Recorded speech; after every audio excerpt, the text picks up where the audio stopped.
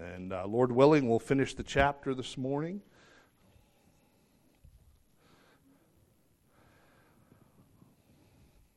And we were discussing for several months now, as we're looking at this, that the privilege of being a priest.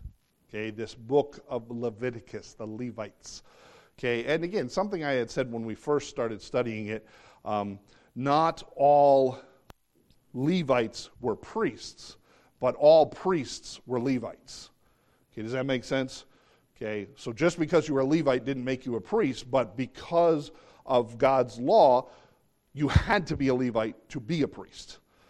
And again, we have been looking at the fact that there were disqualifications to being a priest. All right, so this God-giving instruction here in this book on how he expects his priests to function. And you and I, in the New Testament, there's the doctrine of the priesthood of the believer. We are priests, all right? That we looked at that several times. I'm not going to spend the time to look up the references this morning. But we've been talking about, as priests, the different offerings we can offer, the different garments we wear. We have been looking at our responsibilities as a priest. And then we had looked about the fact that he has set us apart. Okay, he has sanctified us. He has hallowed us. He has made us holy.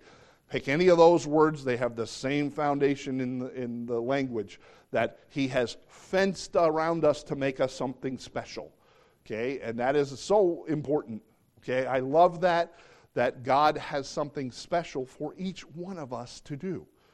Okay, I love that. And that is one of, if you've ever looked at Billy Graham and how he approached people for salvation, to introduce them to their need for the Lord, is that was his first point. God has something special planned for each and every one of us. Yeah, that is something amazing when you realize that. Second part of that, we realize that our sin separates us from God, and he can't do that special work with us because we are in sin.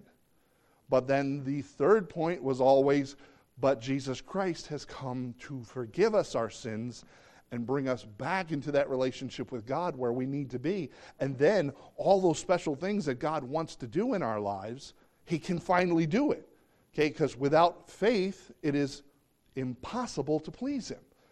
So that's an amazing thing. There's not people in this world that God doesn't have a plan for, right? He is not willing that any should perish, but all should come to repentance. God has a wonderful plan for every person.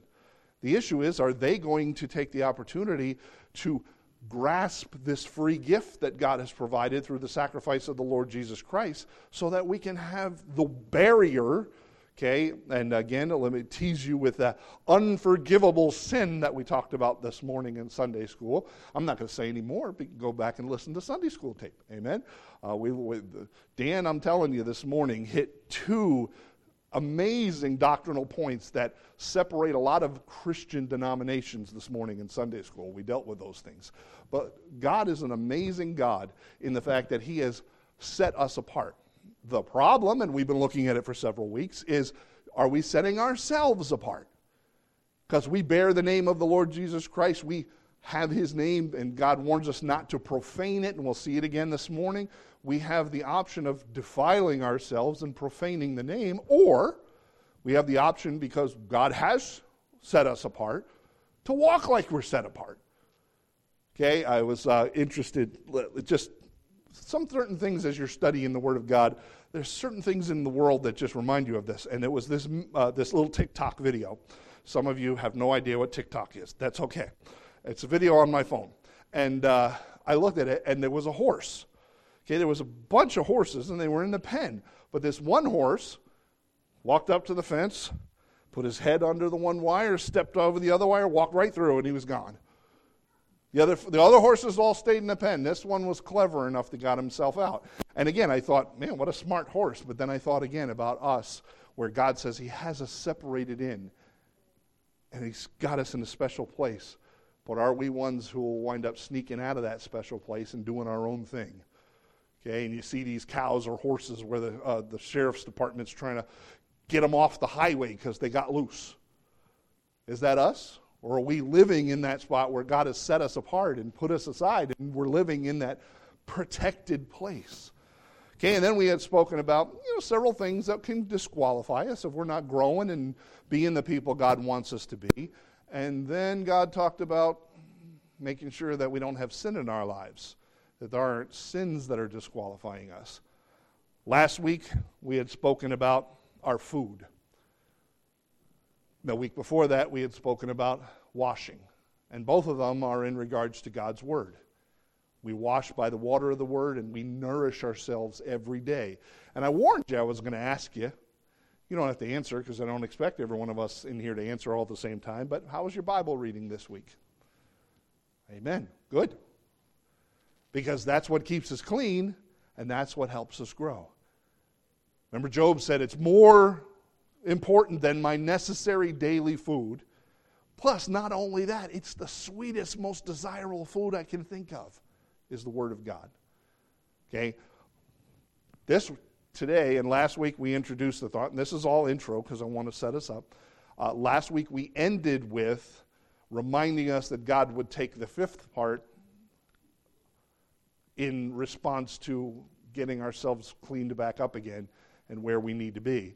And we talked about our giving. Well, here we go. We're going to talk about giving this morning.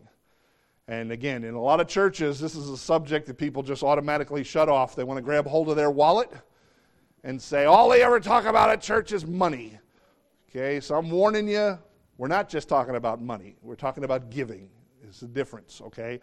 But that's one of the complaints all the time that happens is, you'll hear somebody, well, I go to church once in a while, and every time I go in there, all the pastor talks about is money. Okay, well, you must plan the schedule pretty well because we don't talk about money very often. But we are going to talk about giving here because it fits. This is God's Word. We're going verse by verse, so let us begin, please, in verse 17. Verse 17.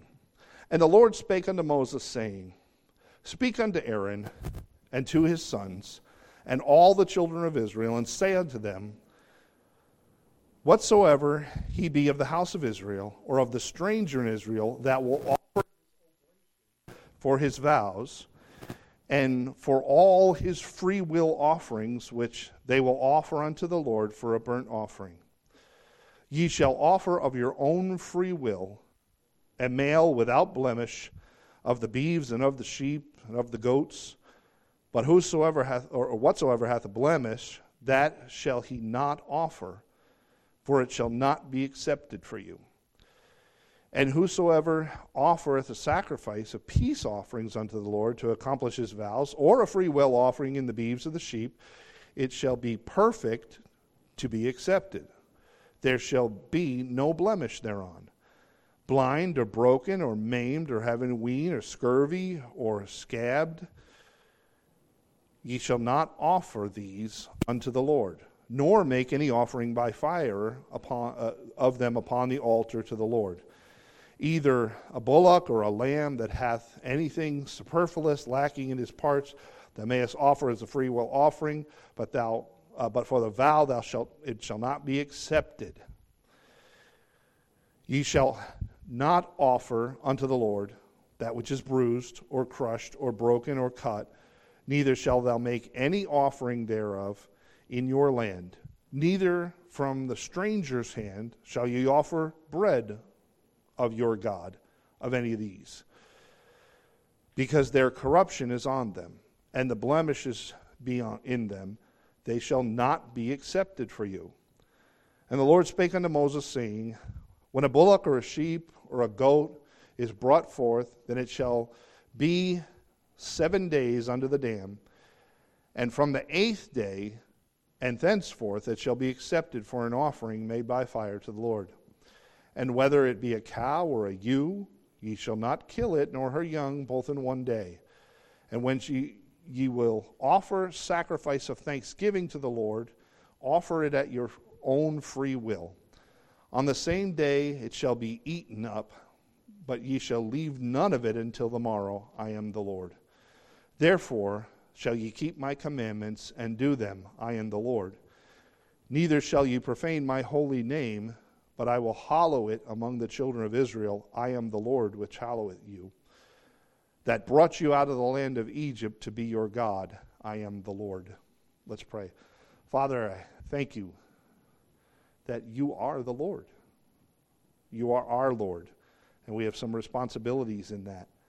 And so, Father, help us as we understand this today. And Lord, even though we speak of giving, there's so much more to it than a monetary gift. So, Lord, be with my mind. Help me to share those things that you've laid upon my heart. But, Lord, Holy Spirit, teach us those things we need to understand about each one of us. Father, you are more interested in us being who you want us to be than doing what you want us to do.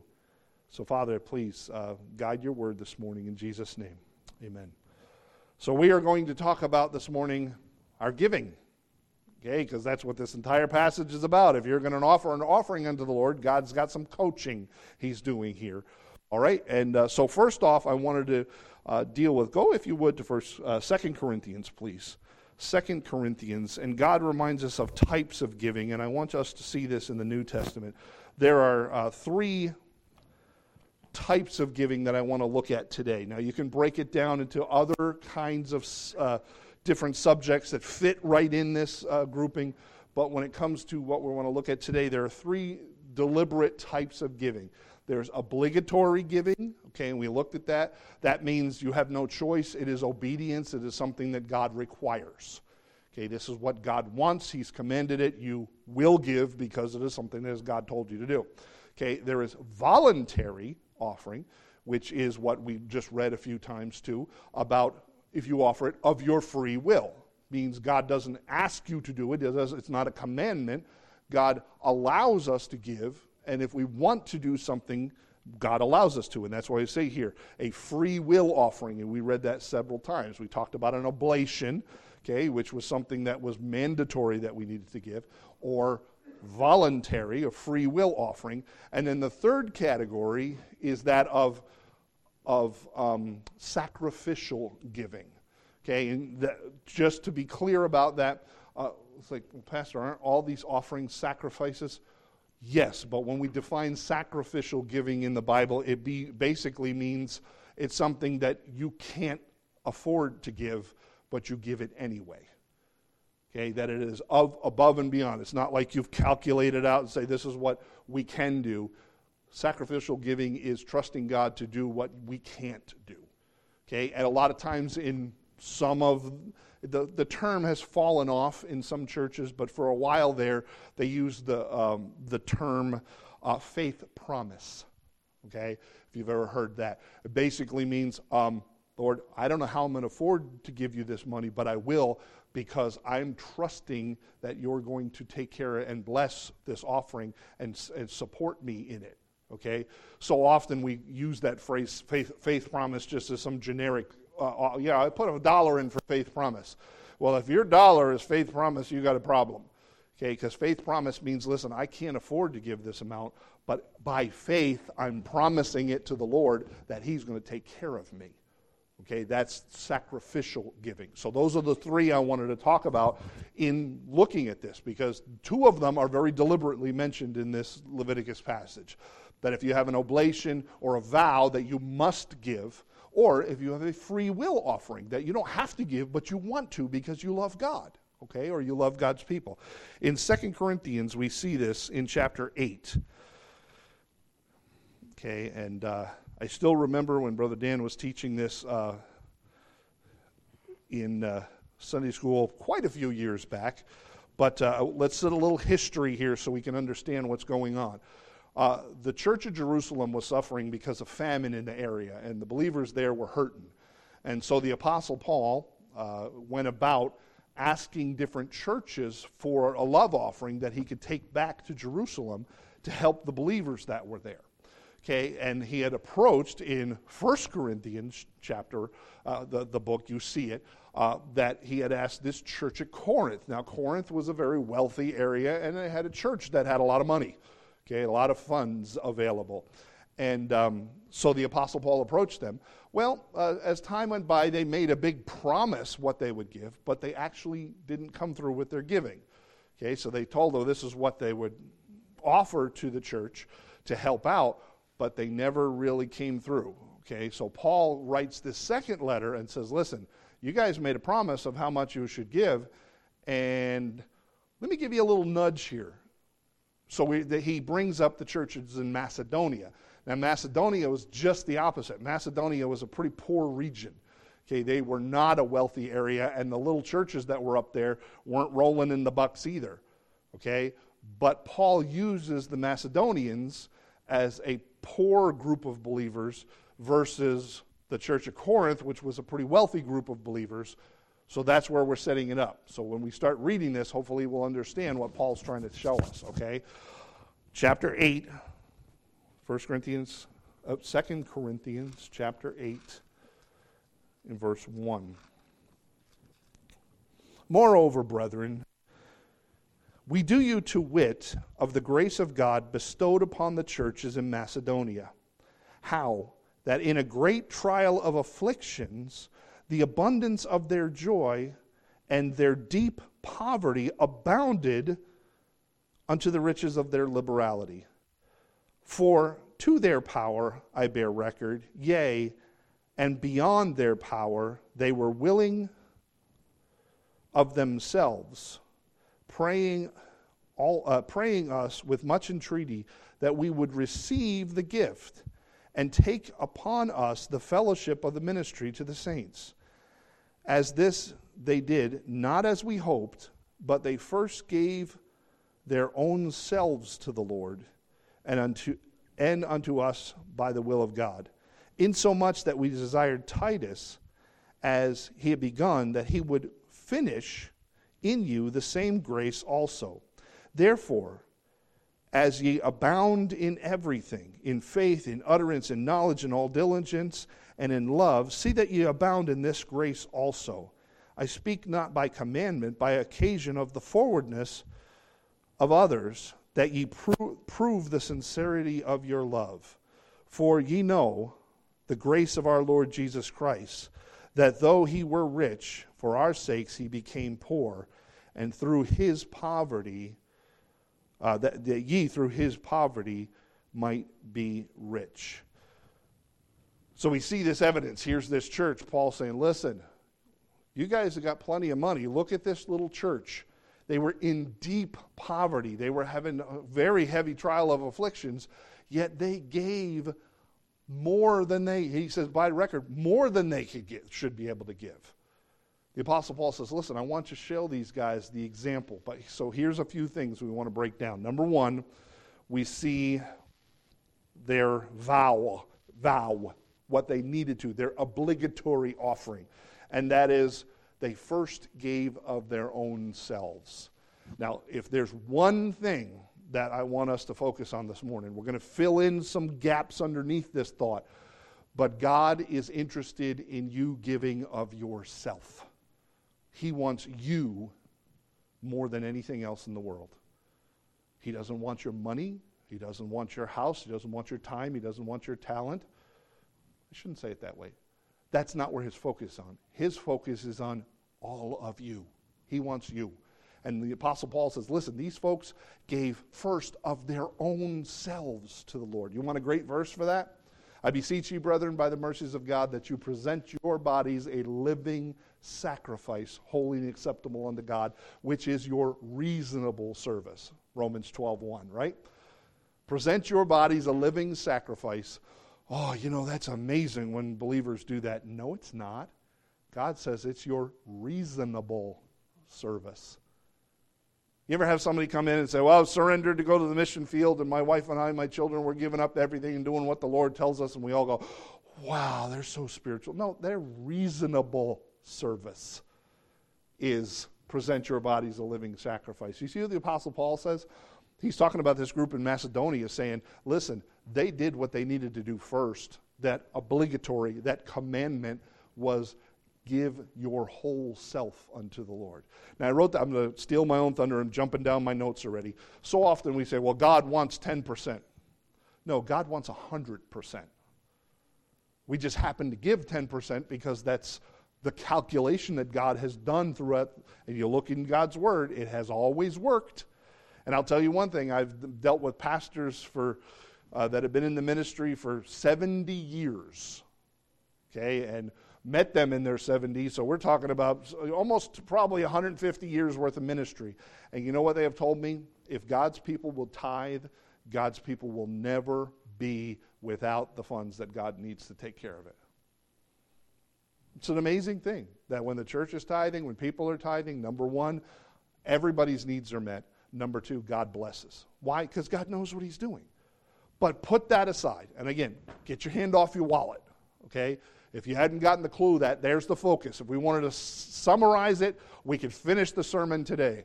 How many want to finish the sermon today? Tough. We're not done yet, okay? But God wants 100%.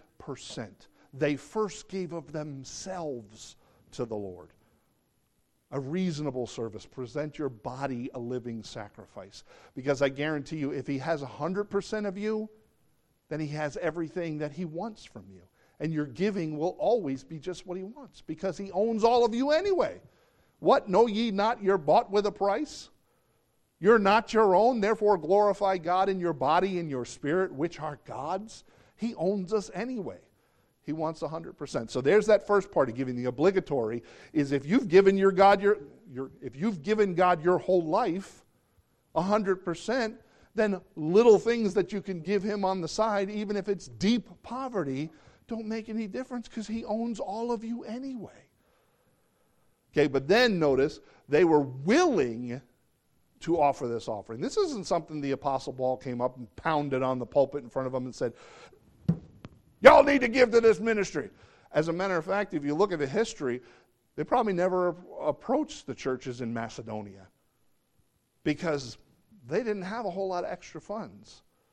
You wouldn't have planned a missions fundraising trip in Macedonia to raise money. Okay? That wasn't the plan. But to their surprise, the Church of Macedonia was some of the best givers because first they gave of themselves. Number two, they gave it freely of their own free will. Where the Apostle Paul's saying to Corinth, guys, you made a promise you're not even keeping, let alone free will. You wrote down on the paper, this is how much we're going to provide, and you weren't providing it. These churches in Macedonia were giving it of their own free will. They offered. And then, of course, what the Apostle Paul says in verse 3, for to their power I bear record, yea, even beyond their power. He said they were given sacrificially. He says, you know what? Not only could they do this, they couldn't. This was beyond them, yet they still gave. Okay, now I just want to address that because we are looking in Leviticus at free will offerings and obligation offerings. Okay, and the difference, this hasn't changed. God still expects that kind of offering from you and I. He just first is more interested in all of us. If he has 100% of you, then what he asks for, you have no problem giving. If he have 100% of you, then you might just offer something freely to the Lord of God's people because he has all of you anyway. And if he has all of you, there are sometimes you and I will dig deep even when we can't give, we do. Because he owns all of us anyway. You with me? Okay, I wanted us to understand and look at that because we're about to go back and look at something even more fun. Hopefully I'll go short today so I don't get things thrown at me. I'm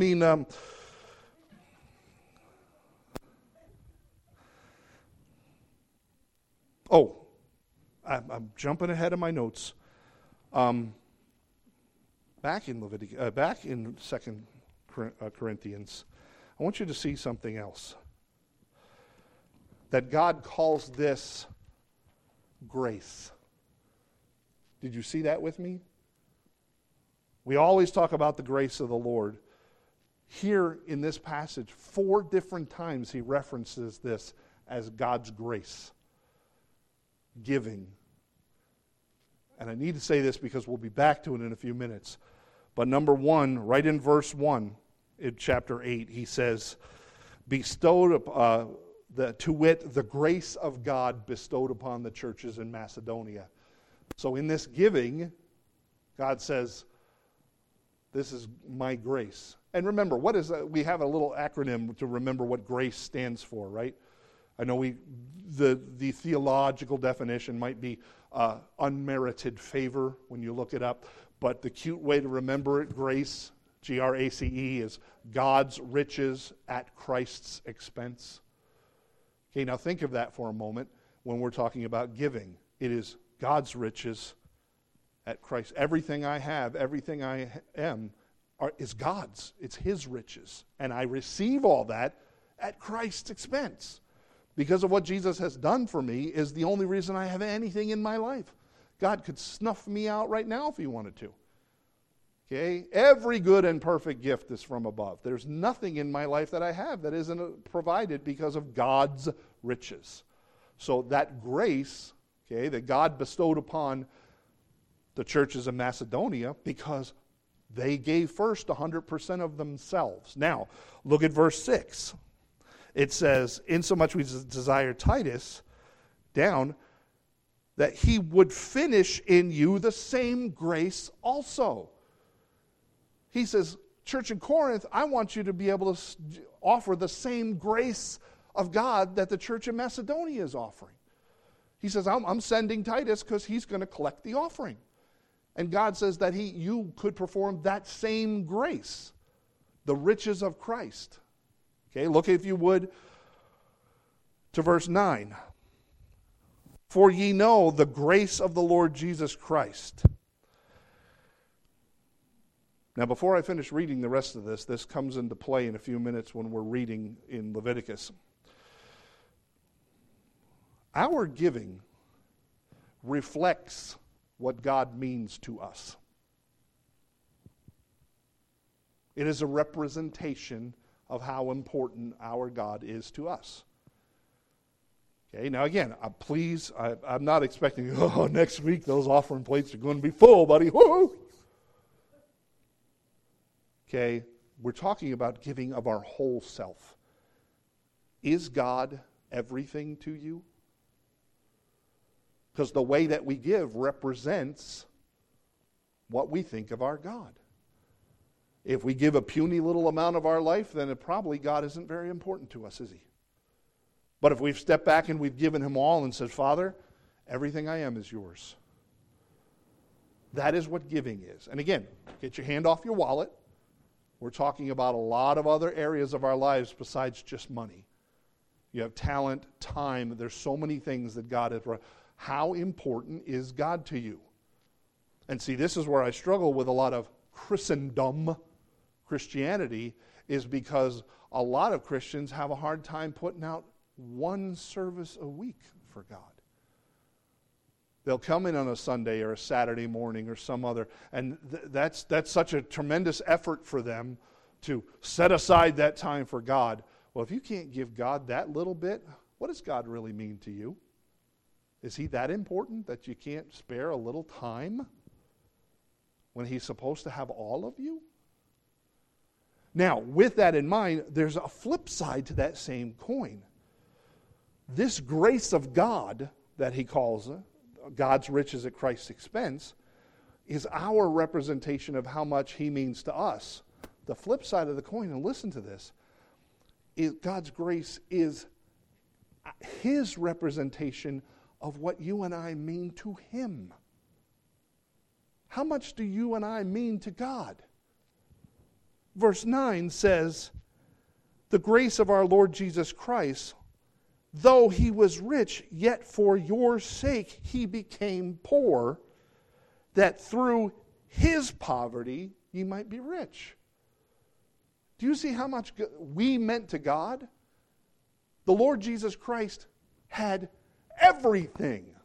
He is God the Son, eternal in heaven, creator, sustainer, possessor of all, and He gave all of that to you and me. He became poor. He humbled Himself even to death of the cross so that He could give us God's riches at Christ's expense. You see the flip side of the coin? This giving, not only do it represent our love for God, giving represents His love for us. He gave all. He gave His life. shouldn't we be willing to have that same grace in us also? Now again, we could go ahead and pull out books like Fox's Book of Martyrs and some of the scripture verses and other, where we will see saints of old willing to give everything, including their lives, torn apart by lions, ripped apart by horses, boiled in oil, burned at the stake, all to represent that they were willing to give all for their Lord. But wait, we sit in cushy America. And my representation of how much I love God is I'll throw a $5 in the plate. Now again, I'm not telling you to make that a $20. I'm telling you maybe give your whole life and then God will take care of the rest of that. Because you know what? Because of Jesus giving up his riches, you and I are now rich on his behalf. Because he became poor for us. Hold on to that thought because it comes back up in Leviticus chapter 22. He gave it all for us. He became rich. He became poor so you and I become rich. Please remember, they first gave of themselves, a living sacrifice, reasonable service. Go back to Leviticus now. I didn't want to miss that part because it'll mess up the tie-in that we see in a few minutes. So he tells us that's our giving. Now what about our gifts? Oh boy. Did I tell you recently that I love you? And I don't need to say that. And I'm not saying anybody is guilty of this, but there's a lot of this that goes on in Christianity. And I want us to remember what God expects from us. God expects our best. He says, listen, I want your offering to be without blemish. And he goes on in all these verses and names a bunch of blemishes that can happen. Just so you know, an old English word here, he says, and the beeves. Okay, that's not short for beavers. Okay, it's an old English word. How many of you ever heard the word bovine? Okay, which means cattle, oxen, cows, big cow-like animals. You could consider buffalo, things like that. You with me? A bovine. This word beeves is plural for beef, for cow. You with me? So when he says of the beeves, of the sheep, he's talking about those big bovine type animals. Okay? Oxen, cows, bulls. You with me? So sometimes the King James is funny, the old authorized version where it uses a few words, but this word is not that hard. We also saw a word called wean in the Bible, W-E-N, or when. Basically, it means like a small tumor or an outgrowth. Okay, just a couple of words, nothing confusing, but sometimes we look at some of those old words and go, what in the world are they talking about? I don't need any beeves in my house. Okay, I love a good beef on the barbecue. Amen? Nice juicy steak. Okay. He says, without blemish. He wants our best. And again, if we go back to 2 Corinthians and keep that thing in our mind, they offered themselves first, and then out of their deep poverty, they gave above and beyond what they even could give. But here's something that happens in Christianity, and I've seen it here. It hasn't happened in a while, but there's been an occasion. So let me put a couple of thoughts out there. Well, I'm done with this, so I'll give it to the church. I don't have any use for this. I know I just, somebody gave it to me. I don't need it, so I'll give it to the church. Or, well, I think it still works, so we'll bring it down to the church. Now, that is just an interesting thought. In our world, and especially today, we have thrift stores, we have hand-me-downs, you can go get used clothes here and there, nothing wrong with that. But I want you to understand something. If our giving reflects who God is to us, He deserves our best, our all, everything. And God is warning here, don't you give something that's worn out or broken or sickly.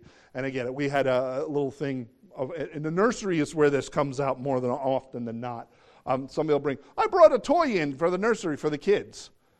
And it's one of those, puzzles. There's only 2 pieces missing from the puzzle, but I'll give it to the kids at the church. Well, don't give it if there's missing pieces. Come on! Now, this is a very, very, very simple illustration of what God's trying to tell us. You offer God your best. Okay, that is why God often talks about the first fruits. Meaning, even though you may not think, you may never receive any more, you give the first to God. Because He's important. He will take care of you. Don't offer what is sickly or broken or unusable or you don't want. That is absolutely, completely opposite of what God expects from us. Okay, think about for a moment the 3 days that Abraham is walking with Isaac, journeying to the mountain that he was going to have to offer Isaac on the altar. For 3 days he understood that God required the death of his only son. God wants our best. Not something that's on the side, not something that's broken or diseased.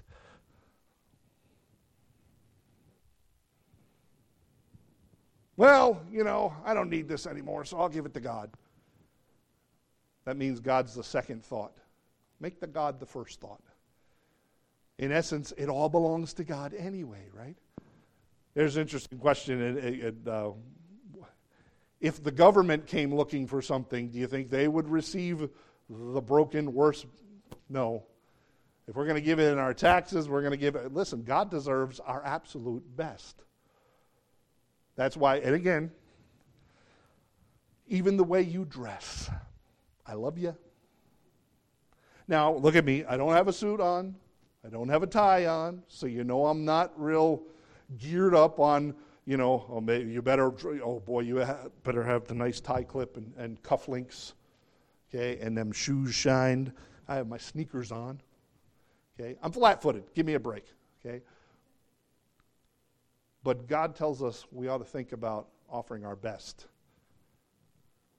If you wear to court something fancier than you wear to church, then you better think about that. Am I doing better for somewhere else in my life than I am for the Lord? This is the point here. God doesn't want the broken, the diseased, the dirty. He wants our best. Okay, so just keep that in your mind. We done with that? I didn't get anything thrown at me up here or anything. We're not just talking about money, guys. We're talking about our entire life. What is something that you could give? Now, here's another thought. Do you have a talent? I know all of you do. Have you given your talent to the Lord and offering your best? Now, we just talked about Easter coming up. Some of you might be talented in singing. Are you giving it to the Lord? Your best? Some of you might be talented in some other area. Are you giving it to the Lord? Okay, and again, please, I don't know what your talent. You may have a hidden talent I don't even know about. You may be a juggler. I just picked something out of the sky, out of the blue that somebody probably isn't. Okay? What is it? Seth is going, I am. Okay. I picked something ridiculous so I wouldn't offend anybody. What is something that you are talented in? Are you using that? Are you hoarding that? Is it yours and you're not offering it to the Lord? Well, maybe it's time. Well, Pastor, I don't know how I can offer it to the Lord. Well, pray about it. You just never know. And I know in our church down through the years, there's guys who are mechanically inclined. Okay, and they're like, well, Pastor, I ain't never fixed an engine in front of the whole church on a Sunday morning before. That's not what we're talking about. But maybe you can take that gift and use it to bless God and bless God's people. Maybe you're artistic. I'm not telling you what. I'm just telling you He wants all of you. If you think a preacher's talking about putting money in the offering plate, that's a small portion of what we're talking about. You can give to God in miraculous ways. Now, when it comes to what our Lord's done for us, remember what the gift of God is. Now, He talks about a lot of different gifts, but there is one in particular. The wages of sin is death, but the gift of God is eternal life. Consider that. And this is that theme that's going to keep coming back. He has given his all so you and I can have his all. Remember, did you catch that in that other verse where it said, he was rich, but gave up his riches so that we could have his riches? Okay? He gave up his life so that you and I could inherit his eternal life, the gift of God. This is an amazing thought when it talks about giving. What is God worth to you? What is God worth to me? Everything? All right, one last little section, because God shows us in Leviticus chapter 22, the end of it. Let's look at verse 26. And the Lord spake unto Moses, saying, when a bullock or a sheep or a goat is brought forth, then it shall be 7 days under the dam, and on the 8th day henceforth. Okay, so first of all, we're not talking about something that holds back a water. Okay, we're not talking about a dam. This phrase again is when it stays with its mother under the dam. Okay, when it is still being nourished by his mom, it's going to stay there for 7 full days. You don't touch it. Okay, then on the 8th day. Now I want to focus, and again, I don't want to have to reteach this whole thing this morning because of time's sake, but we have gone over in the book of Leviticus many times already the number 7 and what it means in God's Word. Okay, the number 7 in God's Word is God's eternal plan for creation. Okay, when he says, remember the Sabbath, 7 days, and then the 8th day is the first day all over again, brand new. Okay?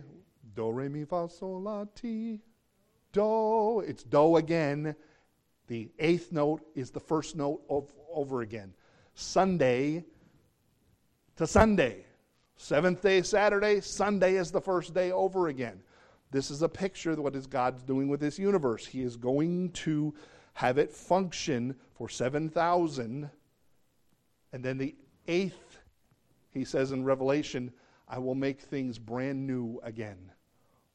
Okay, that is what this picture is here. There is one final offering that is going to take place. Okay, this world, the Bible says I want to make sure I get the right verse. 1 Peter there, where he says, this world is going to perish in flames. That he's going to make a new heaven and a new earth. There is one more offering by fire that needs to get made, and that is at the end of the 7th when it becomes the 8th. God is picturing something here, and I want us to understand that. At the end of the 7, when God is finally done with his entire work here in this world. And again, if you were in Revelation, you can come talk to me about this later. Again, I don't want to spend a whole lot of time because we can. We could be here till 5, talking about the fact that there's going to be a tribulation period and then a 1,000-year reign. And at the end of the 1,000-year reign, God makes something brand new. Okay, it is the 8th again. All right, that is the amazing picture here. And again, we saw this fulfilled in Jesus Christ.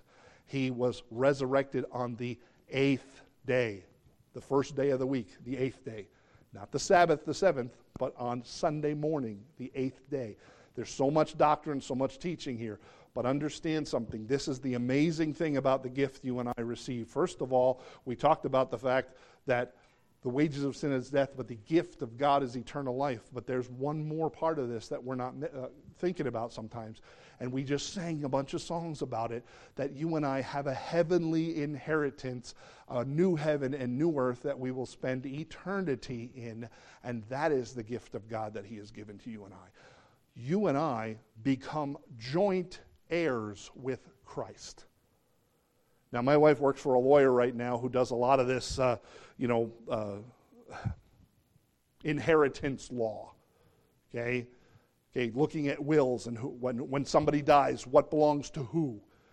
Understand, please, that what God has done through Jesus Christ's gift for us is that he has made us to be joint heirs with Christ. That means the same inheritance that Jesus has, we share that same inheritance.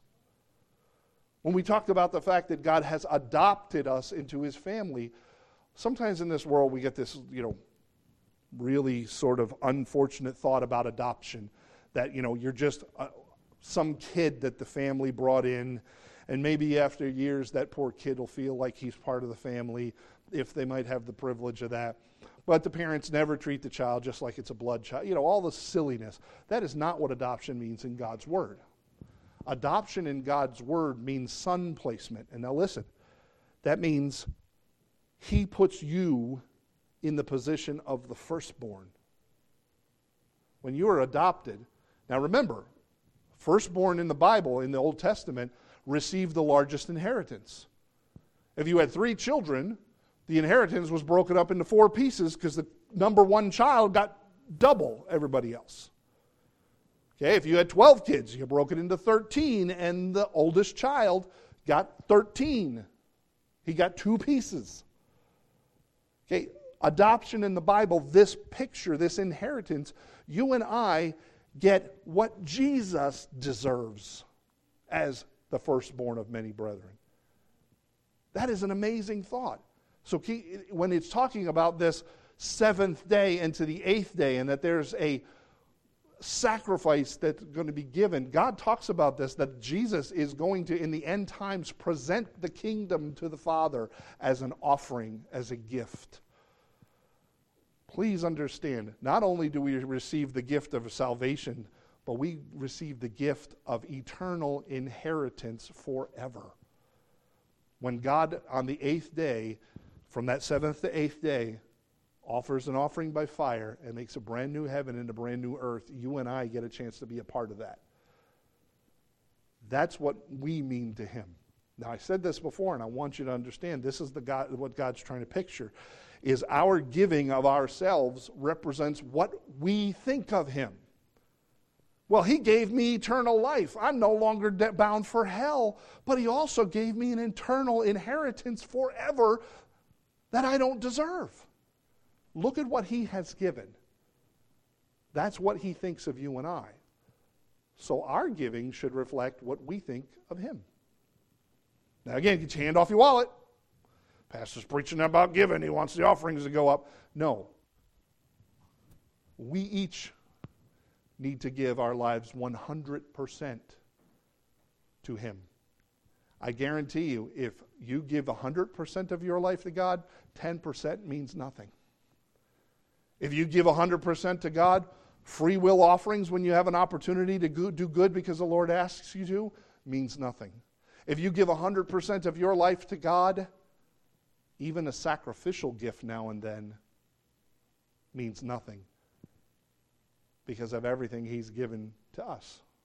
Amen? So please, remember I told you we could stop the sermon at God wants all of you, 100%. That's what this is about, all of you. Now, last little bit and we'll be done. Part of this free will offering, there's a reason for it, and it's the last couple of verses here in the chapter. Number 1, verse 31. Therefore ye shall keep my commandments and do them. I am the Lord. You wonder why God wants you to give? Fathers, you've said this before. Let me put it in a way that we understand. Because I said so. Well, how come I have to do that? Because I said so. That's the obligatory gift. You are obliged to do it because God said so. Why do we give? Because God told us to give. Okay, number 2, look what it says, verse 32. Neither shall ye profane my holy name, but it shall be hallowed among the children of Israel, or God's people, us today. Because God's name, we represent who He is. We give because we represent our God. And if people look at our lives and say, oh, well, that's all they're willing to give to God, He must not mean that much to them. Or you've given your entire being, your 100% to God, and people look at you and go, man, there's nothing more important in their life than their relationship with their God. We represent Him. His name is hallowed in us, or at least it should be. And then the last one, I brought ye out of the land of Egypt to be your God. Because He wants us to be separate from this world. And remember what we have been talking about from the very beginning is He has sanctified us. Don't be like those others in the world. He set us apart. He says, listen, I brought you out of Egypt to make you different. So be different. Give yourself 100% to the Lord, and the rest will follow. You with me? Now, help me. And I'll help you, because I'll tell you, I haven't always given 100% to the Lord. Sometimes I want my way. This is something as we grow, we're able more and more to surrender our lives. How many of you ever made a commitment to the Lord? Anybody?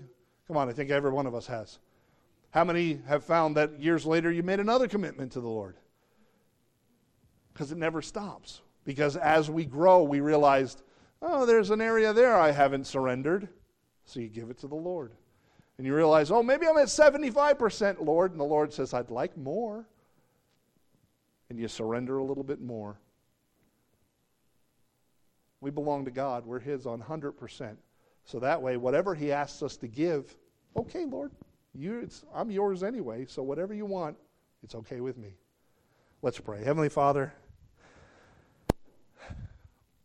here in Leviticus we see offerings that we're supposed to give, offerings that we might want to give, Lord, because it's something out of love. You've moved our hearts. And Lord, we understand there's also times where we might give something that we don't want to, or that looks like it's hard, or maybe we think we can't. So sacrificially, Lord, we say, Lord, I'll give it, but you're going to have to provide. Father, all those things become easy when you have 100% of us. And so, Father, please help us. Lord, we never want to offer something that is not our best. Lord, you deserve our best. And Father, it's not because we're earning brownie points. It's not because, Lord, we think it makes us better. But Lord, in the big picture, we look at what you gave up for us. Father, the God of glory, God of creation, Son of God, Jehovah, left it all to come to this earth, became poor so that we might become rich. It is grace, God's riches at Christ's expense. And so, Father, as we are managers of your riches in this world, none of it belongs to us. Help us to understand, Lord, that we have a duty, we have a liberty, and Father, sometimes a sacrifice to give because you own it all anyway.